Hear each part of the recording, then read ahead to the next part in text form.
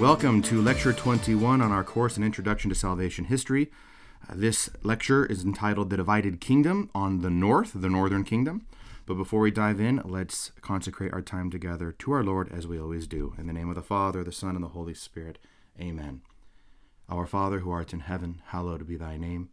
Thy kingdom come, thy will be done, on earth as it is in heaven. Give us this day our daily bread, and forgive us our trespasses, as we forgive those who trespass against us. And lead us not into temptation, but deliver us from evil. Amen. In the name of the Father, Son, and the Holy Spirit. Amen. Alrighty, well, where we left off with our last lecture was really the golden years, right? The golden age, the high point of salvation history for Israel. It was the time under David and Solomon where there was peace, the Pax Solomonica, the peace of Solomon, rest all about them. They built this glorious temple to worship God and dedicated it with great celebration. And the people were happy, and foreign kings and queens like Sheba came and heard the wisdom of Solomon and worshiped God. It was tremendous.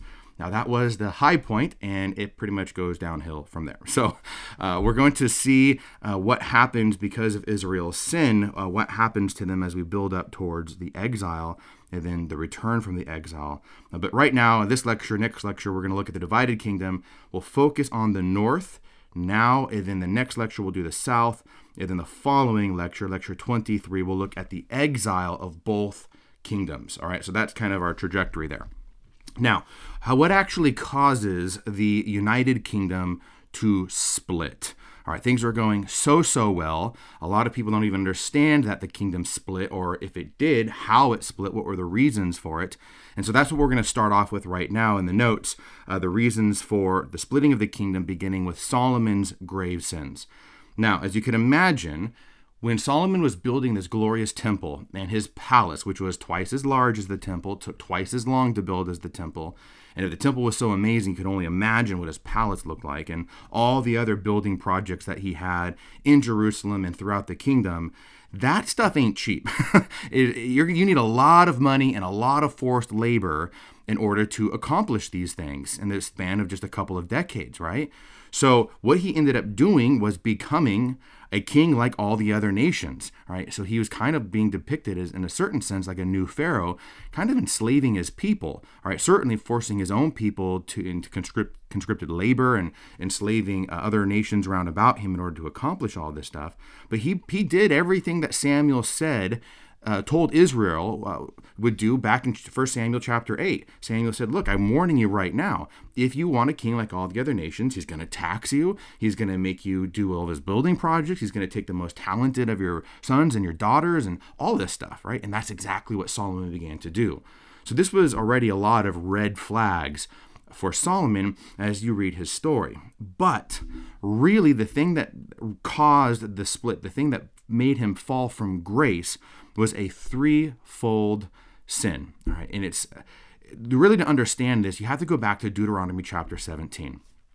If you remember, when we were talking about Deuteronomy was the second law, Deuteronomos, right? We talked about how Deuteronomy was a second law, a secondary law, and how Moses gave the Israelites all kinds of concessions due to their hard hearts.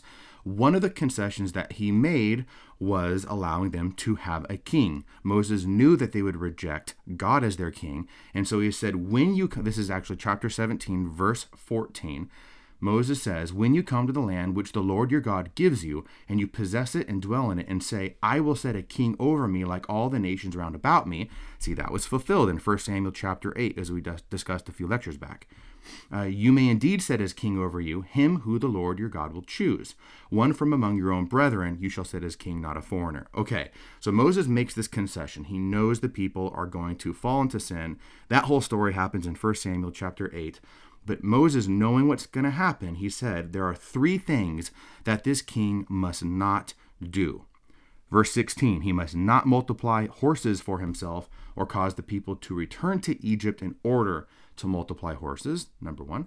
Next, verse 17, he shall not multiply wives for himself, lest his heart turn away.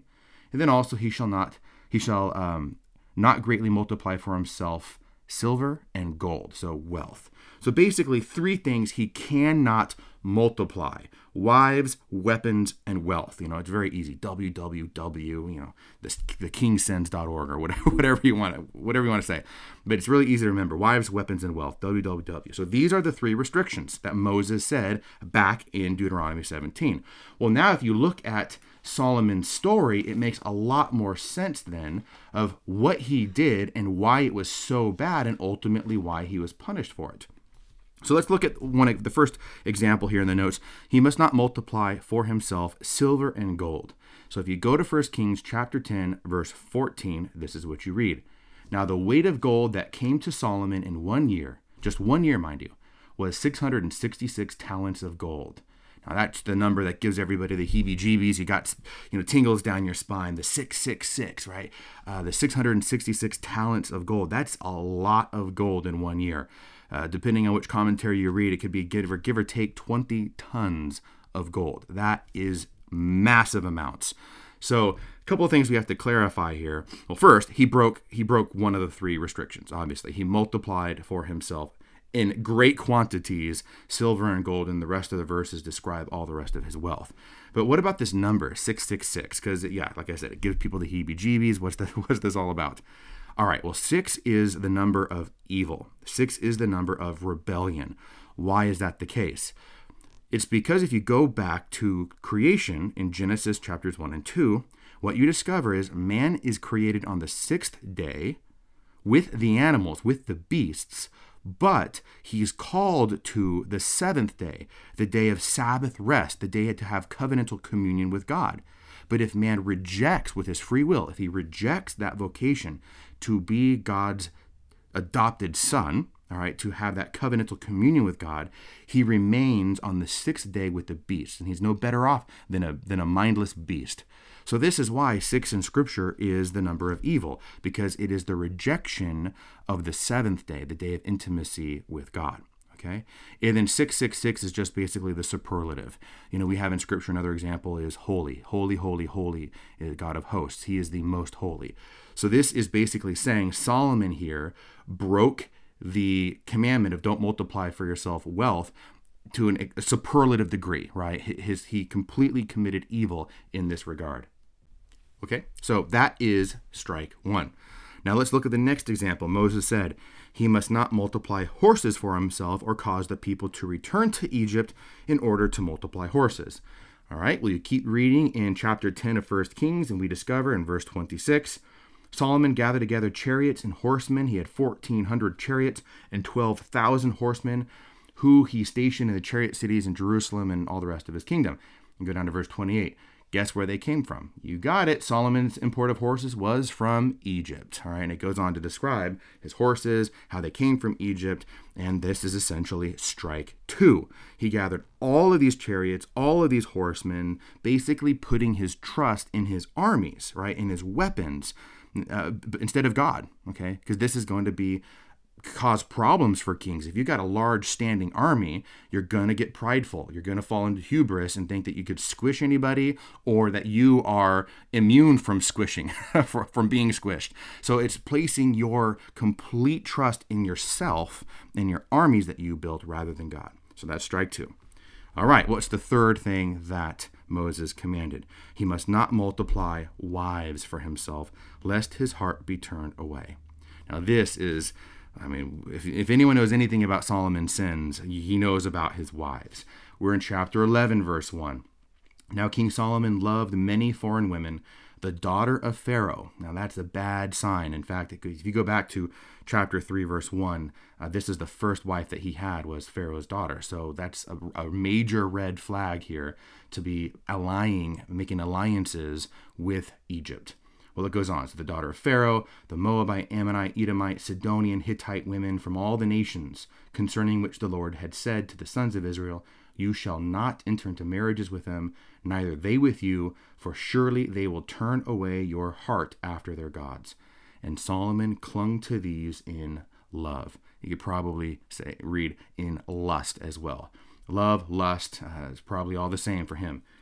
So he had 700 wives and princesses and 300 concubines, and his wives turned away his heart. For when Solomon was old, his wives turned away his heart after other gods, and his heart was not wholly true to the Lord his God, as was the heart of David his father. He went after the Ashereth, Milcom. He did what was evil in the sight of the Lord, and it lists some other gods as well, Chemosh, Molech. He worshipped all of them. So this is the straw that breaks the camel's back. This is strike 3, you're out. And it was an even bigger problem because when you multiply for yourself wealth or you multiply for yourself weapons, that's one thing. But now he's fallen into idolatry, okay? David married, some more than one woman for sure, but he never turned his heart away from God. He always loved the Lord with his whole heart, okay? And when he sinned, he repented with his whole heart. It says here that Solomon had 1,000 women, which could be easily symbolic, just like 666 is a symbolic number. He absolutely could have had literally 666 talents of gold. That would be no surprise. And sure, he could have 1,000 women as well, although that seems to me to be a little bit more symbolic. That's 10 is the perfect number, completion, totality. So 10 times 10 times 10. So there you have that kind of trifecta again.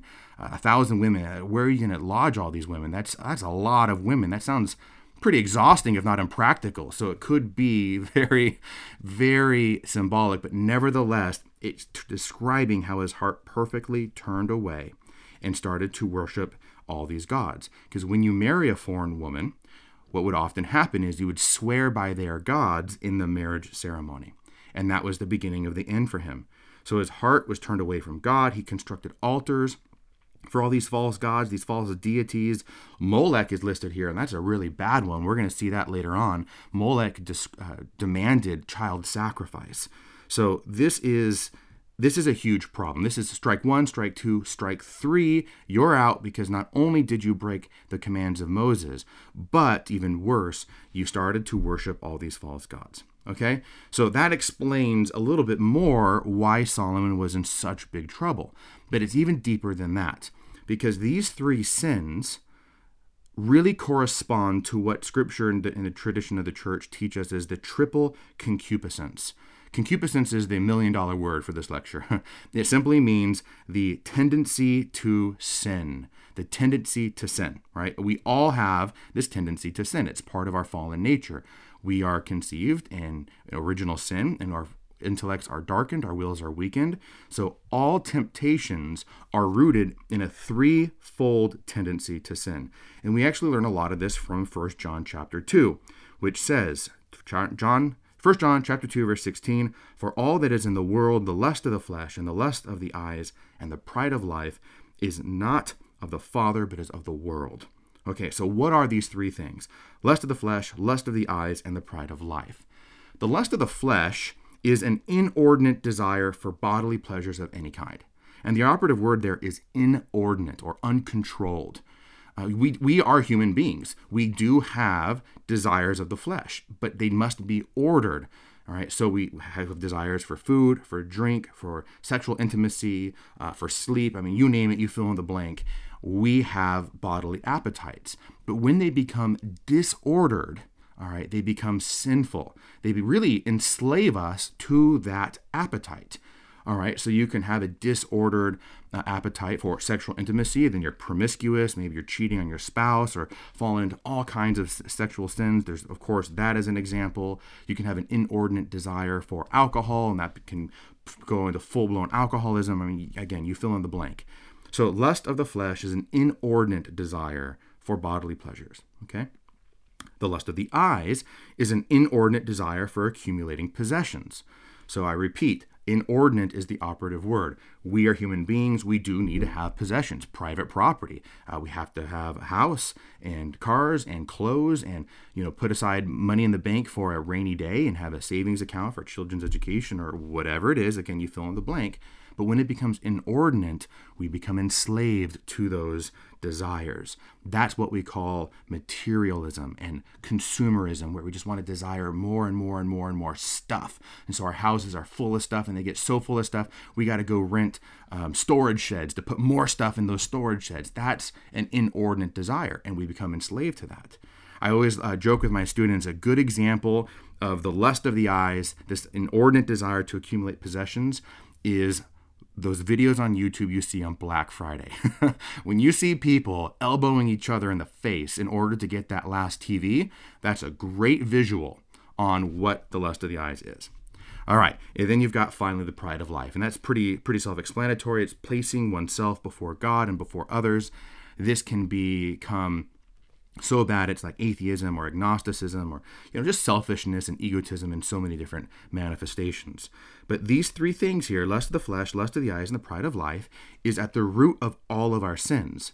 And Scripture knows this. 1 John, of course, says as much, and so does Moses. When Moses says, don't multiply for yourself wives, weapons, and wealth, what he's saying is the king is going to have an ability to fall into these temptations in a royal way, right? A royally large way. So when Solomon falls into the multiplying for himself silver and gold, that's wealth, he fell to the lust of the eyes. Okay, when he multiplied for himself all these weapons and the chariots and the horsemen, that's the pride of life. It's placing his trust in his army rather than God. And then the famous example of the wives, well, by process of elimination, and very logically, that would be lust of the flesh. Okay, so Solomon fell to the threefold concupiscence completely and totally. His heart was turned away. So I hope that helped you again to understand that these are his sins that trigger the split of the kingdom, because after these sins are explained.